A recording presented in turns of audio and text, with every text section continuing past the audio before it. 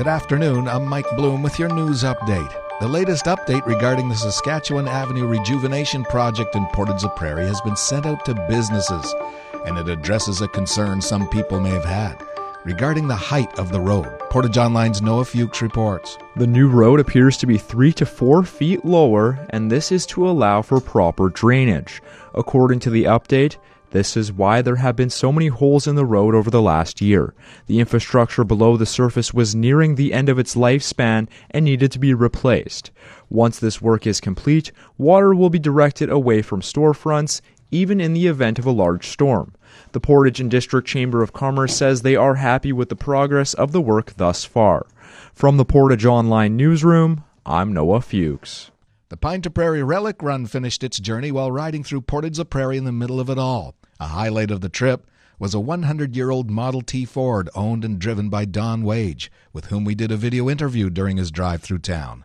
Manitoba Agricultural Museum Board Secretary Gordon Goldsboro organized the event and outlines the trip. We had 4 old cars that drove from the Ontario border to the Saskatchewan border, raising money to put a roof over the tree planting car, a historic railway car that for over 50 years advocated for planting trees on the prairies. We raised in excess of $4,000. He notes they still don't have an accurate accounting as money is still coming in. Goldsboro says they welcome any donations you might want to make. He says the ride itself went remarkably well. No mechanical breakdowns held anything up in any one of the cars. He notes the 1923 Model T arguably did the best of them all, including the modern cars that accompanied them. Goldsboro adds the total cost for the roof is about $40,000. See Portage Online for photo gallery. And in sports, fundraising continues for a memorial scoreboard in Carberry. Longtime community and sports supporter Gladwin Scott passed away in 2022, and the Carberry Royals baseball team wanted to find a way to pay tribute to him. Player-manager Warren Birch says the team knew they had to do something for someone who gave so much back to the community. What are we going to do for Gladwin? Because he was always there for the Royals, so we wanted to do something for him, and we thought because he was always the scorekeeper, you always wanted to know where your scorebook was, the stats.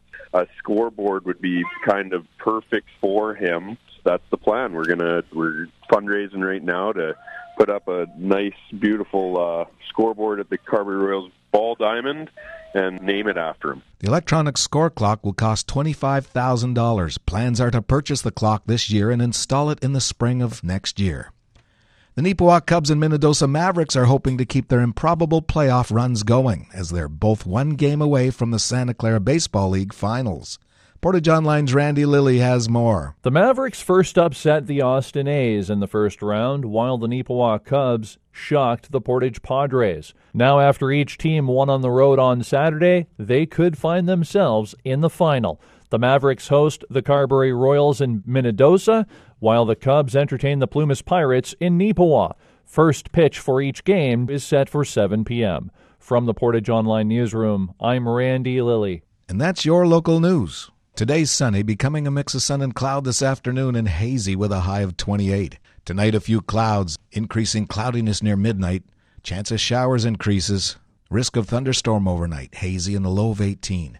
Tomorrow, mix of sun and cloud. That chance of showers continues early in the morning, and then it diminishes slightly in the afternoon.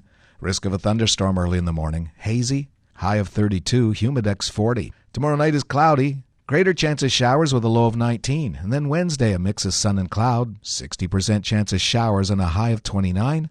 And that chance of showers continues Wednesday night with a low of 14. Around the region, Brandon's mainly sunny and 23. Winnipeg mainly sunny, 23. Here in Portage, partly cloudy. Humidity's 58%, temperature's 23. From the Portage Online newsroom, I'm Mike Bloom.